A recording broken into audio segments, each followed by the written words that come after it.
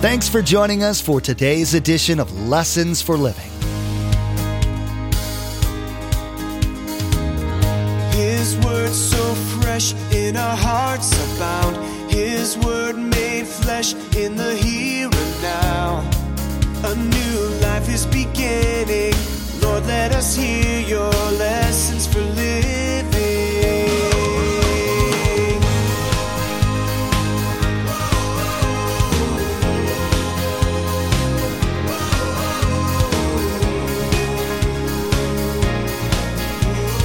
Lord, let us hear your lessons for living. Saving faith is the initial response to God's grace, but it results in a life that's changed. Worship 24/7. So what does that look like? Just add this statement to this. Real faith produces obedience. You see, you'll never call yourself a believer unless you obey God. One day, Jesus made this amazing statement. Why do you call me Lord, Lord, and you don't do what I ask you to do? Lots of people go to church. Millions, maybe billions do. Unfortunately, not everyone who attends church is actually a member of the body of Christ. Jesus himself warned that pleasing God outwardly comes as a result of the inner change God has made in our lives. Pastor Mark is reminding us that there is no activity that we can perform that will move our spiritual ledger from the negative to the positive.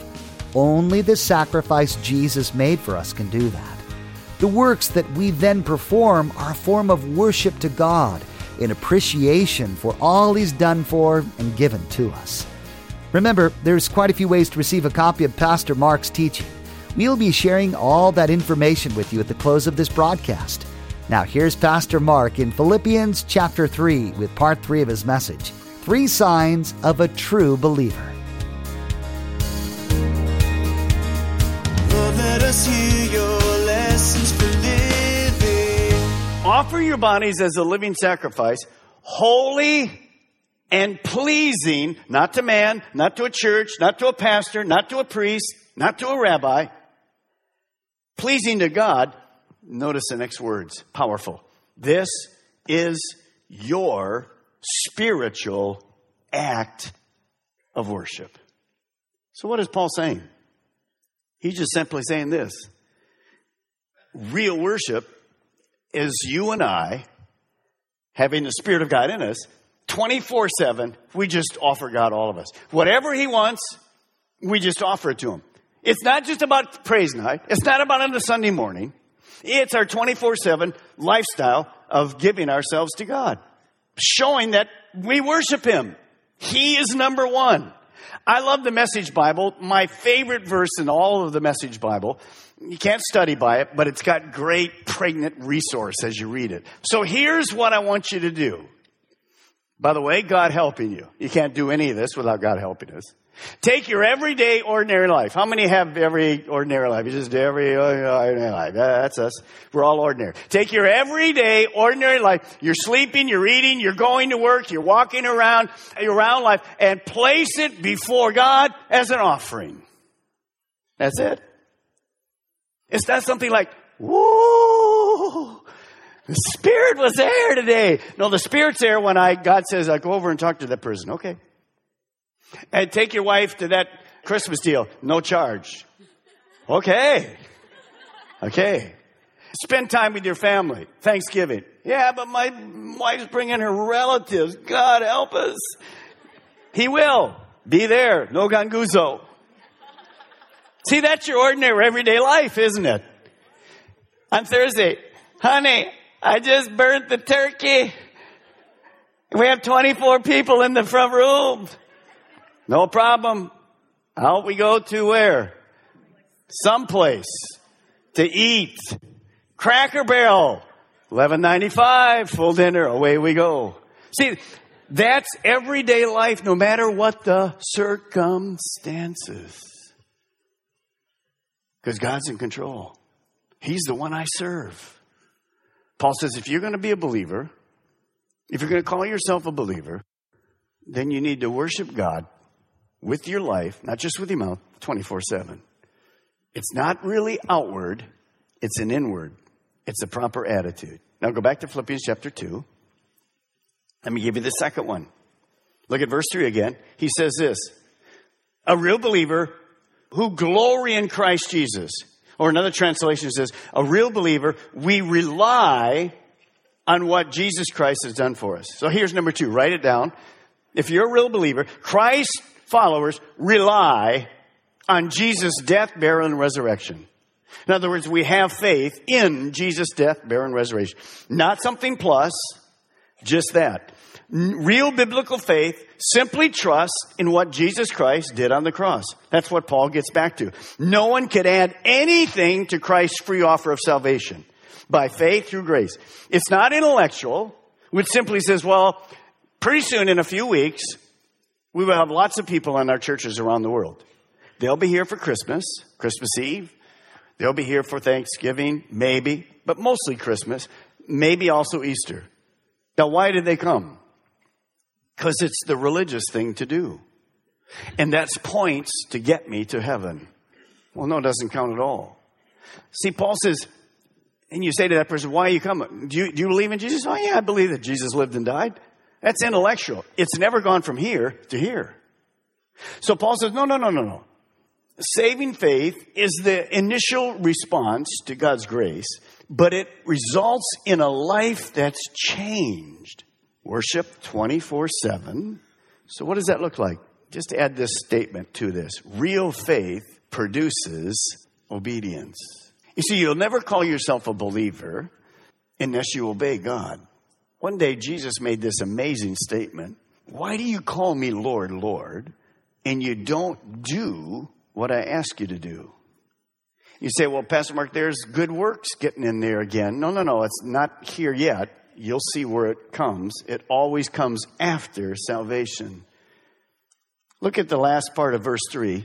Paul says, who put no confidence in the flesh. Or another translation says, we put no confidence in human effort. So what is number 3? Write it down. Christ followers know they can't be saved by good works. Someone has said that dead religion always looks at Christianity backwards. We're always trying to do good so that we can be saved. Religious people think it's what they do that makes them believers rather than what they receive as a gift. So a person becomes a real believer by faith, by grace, then there's a transformed life. And there is going to be good things because they're obeying the very Spirit of God. You see, in our natural ability, everything we do in life is by being good enough.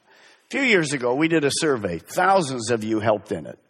And we asked you to go over a week and go to your friends and coworkers and students and whatever and say to them, when you die and you stand before God and He lets you into heaven, why will He let you into heaven?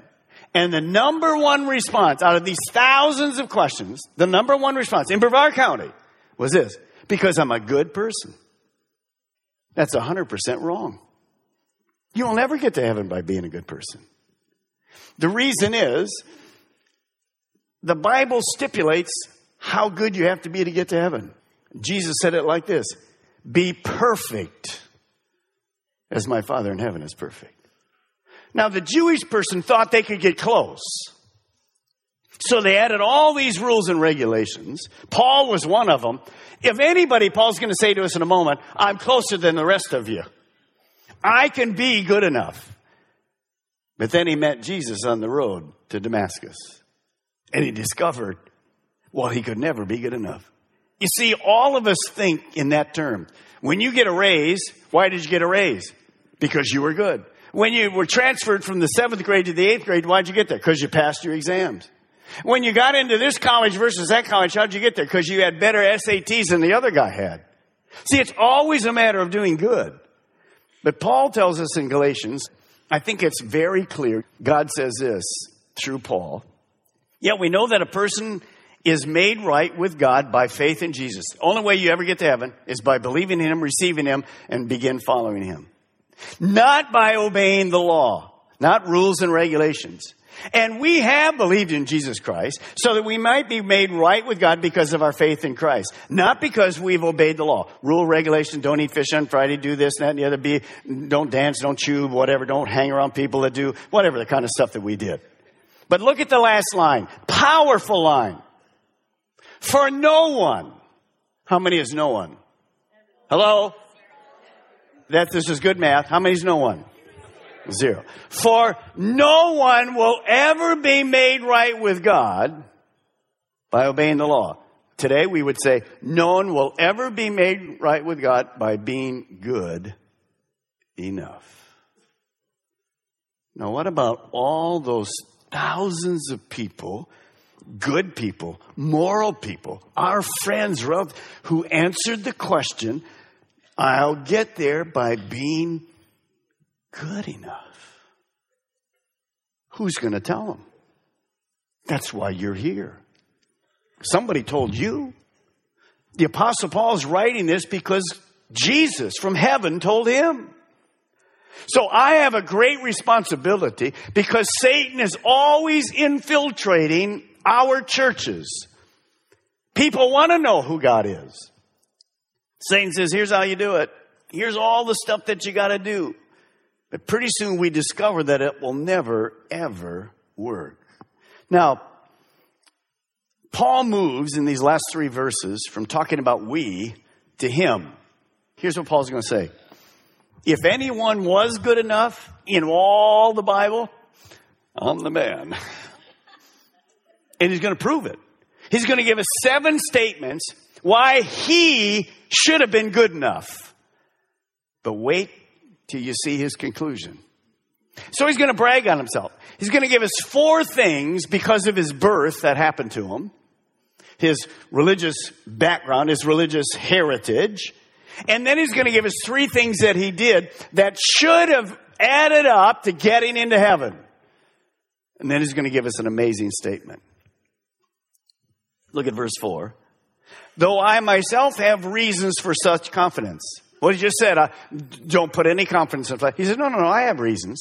If anyone else thinks he has reasons to put confidence in the flesh, I have more. I'm your man. I'm your number 1 Jewish religious man that's going to go to heaven. He took great pride in his religious background and what he had accomplished as a Jew. He thought he was as righteous as any person could ever be. So he lists these 7 things. Let me give them to you very quickly. Number 1, in those next verses, he says, I was circumcised on the 8th day. So Paul, as a baby, did what the law said to do. Of course, he didn't do it. His parents obeyed the law. He was circumcised. Number 2, of the people of Israel, all true Jews came from Abraham. They are still called today God's people. One day, I was listening to Alon Solomon. He's a Messianic Jew, a Jew that believes in Jesus. He's a pastor of a great church up on the East Coast. When he was in college, he was on drugs, alcohol, and he was in deep trouble. He was Jewish, but never really practiced. So he was into all kinds of foreign religions. You name it, he tried it. And one day he went to his personal rabbi, and he said to his personal rabbi, how do I get to heaven? And his rabbi said this, are you Jewish? He said, well, certainly I'm a Jewish. He says, all Jews automatically go to heaven. We're God's people. That's what he was told. Now later he discovered that's 100% wrong. But think of all the people that you know you're going to heaven because you go to Calvary Chapel. They teach the word. They got that short pastor, but he teaches the word. You go to heaven because you take Mass, you're Catholic. You're going to heaven because your heritage is Jewish. That has nothing to do with it. Jesus Christ died for the whole world. There's nothing in there about Jew, Gentile, separatist, man or woman.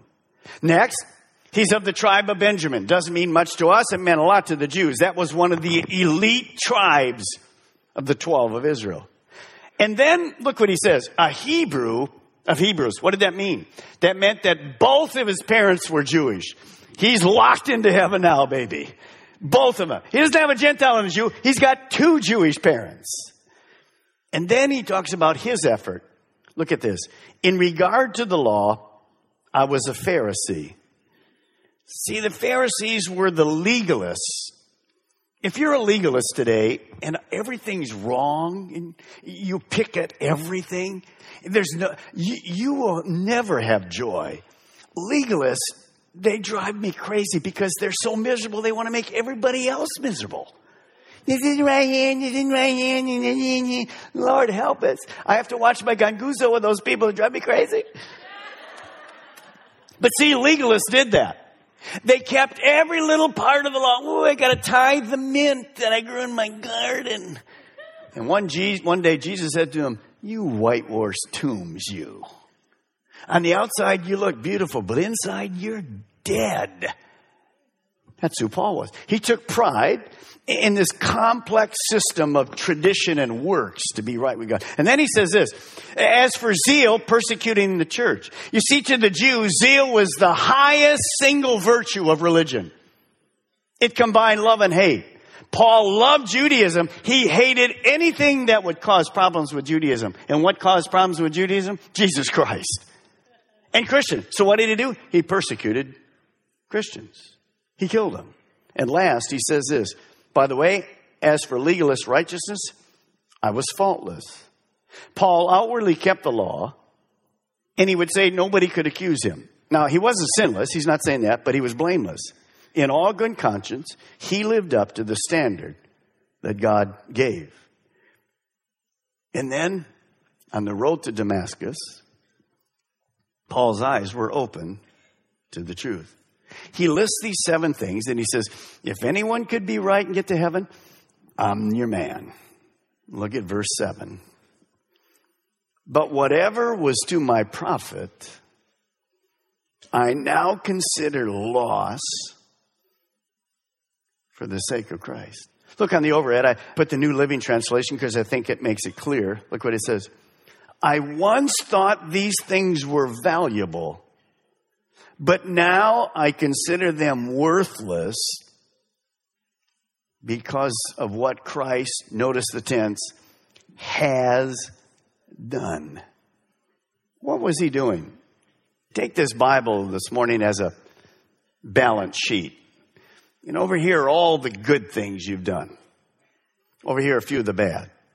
Paul's asset sheet was loaded with good works. He just listed them. We gave you 7, and there's many more.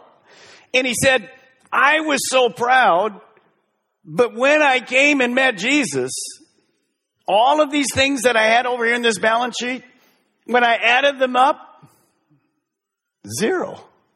In fact, they all went away. I had to write off my religious pedigree. I had to write off my pride in my performance. And I actually had to just put that sheet down and go, Jesus saved me. And that's how he's going to get into heaven. Because he came with nothing to the cross. How are you going to get into heaven? Your religious background? Your pedigree? Your good works? The plus versus the negative? No. Paul says, I threw them all away because there's only one way to get to heaven. Jesus Christ went to the cross. And on that cross, he did live a perfect life. And Paul says, my sins were nailed there. He took my place. And because of that, he says, I'm born again. I'm saved. So he writes to the church and he says, don't you dare allow people to come in and do this. Add to what Jesus Christ did. Nobody could add to it. If anybody could, it would have been me. But when I looked at me and I looked at Christ, it was over. So I asked you about a test. Later, Paul writes a very probing question. I want you to see it, and then we're going to close. Take a look what he says. He says, examine yourselves to see whether you're in the faith. Are you really a believer? To test yourselves. Do you not realize that Jesus Christ is in you, unless, of course, you fail the test? Before we leave this morning, We're all going to take a test. I want you to look at me in the eyes, and I want you to see whether you pass or fail. It's not graded on the curve. We studied this morning 3 keys of a believer. The first key is this: no good works will get you to heaven. Is that what you're relying on? If so, you failed. Number 2, Jesus alone. Faith in Jesus Christ and his work on the cross alone is what gets me to heaven. Have you ever done it? Have you ever repented of your sin? Have you ever asked Jesus Christ to come in to you and to your life and received him and received forgiveness and received the assurance that you're born again? I meet lots of people and I say, when you die, you're going to go to heaven? I hope so. No, the Bible was written so you would know that you can go to heaven. You know, you'll talk to lots of religious people, many even priests, many pastors who they're not sure. One of the amazing faiths, one of the greatest false faith is the Muslims. They can never tell you whether they'll go to heaven or not, except if they're going to be one of those people that murders innocent people. Other than that, the average Muslim cannot tell you. There's no assurance. But John writes to us, I write these things that you might know that you're saved. Why would anybody want to live going, I'm not sure. That's miserable. So you can know. Number 1, no good works. Number 2, you trust in Jesus only. And what was number 3? Do you remember number 3? Number 3 is simply this: I worship. I live for him 24/7. It's a lifestyle. It's not an event. Well, Pastor Mark, I know no good works get me there. And I did accept Jesus Christ. That was back in 83. What's happened in your life since then? Well, not much. I'm going to heaven. I'm cool. Probably not. Remember what Jesus said? Why do you call me Lord, Lord, and you don't do anything I say? You don't obey me? You haven't grown? There's no fruit. There's no proof. There's no obedience. It's dead religion. It's dead. You'll never get to heaven. Pastor Mark, are you saying I should do good works? Yeah. After you're saved, you prove it because God has changed your heart. You present your body living sacrifice. Do you mean I got to live perfect? Come on. Anybody, are you married? You will not live perfect. None of us live perfect. That's why we have grace. Hallelujah. So here's what I'm going to do this morning. There's not a more important question in life to answer than this. How do I get eternal life? How do I get to heaven? I've given you the answer. No good works will do it. You must ask Jesus Christ to come into your life. I don't care what background you are. And you do that by believing that he died on the cross for you. You repent of your sins. And then you begin to follow him. And you offer your life to him 24/7 as an act of worship, your spiritual act. It certainly includes coming to church and worship and Bible study and all the other things we learn. But you got to have it in the right order. Today, Pastor Mark reminded us that our works will not save us. We have to rely on the finished work of Jesus on the cross. Once we've received salvation, we rely on the Holy Spirit to give us the power to be obedient to God's commands. The Apostle Paul considered his previous attempts to be righteous as garbage because of what Christ had done for him. There's so much to learn from Pastor Mark's current series, so be sure to join us again. In the meantime, we'd like to offer you a CD copy of today's message for your own archives or for you to share with friends and family. Visit lessonsforlivingradio.com and click on Order a Message at the top of the page. There you'll be asked for the mailing information and be sure to include today's date. Each CD costs $5 to cover materials and shipping. Again, to order your CD copy, visit lessonsforlivingradio.com. This wraps up the message, 3 Signs of a True Believer. Next time, Pastor Mark will begin the teaching, Knowing Christ Better. He will use Paul's desire to get to know Christ better as a template, a pattern for us to use in our own lives. We'll find out what it means to know Christ in a deeper way, as well as the personal cost required for us to do so. Well, that's all the time we have for today's broadcast. From all of the production team here at Lessons for Living, we want to say thank you for tuning in, and may God bless you. Together, let's do life right.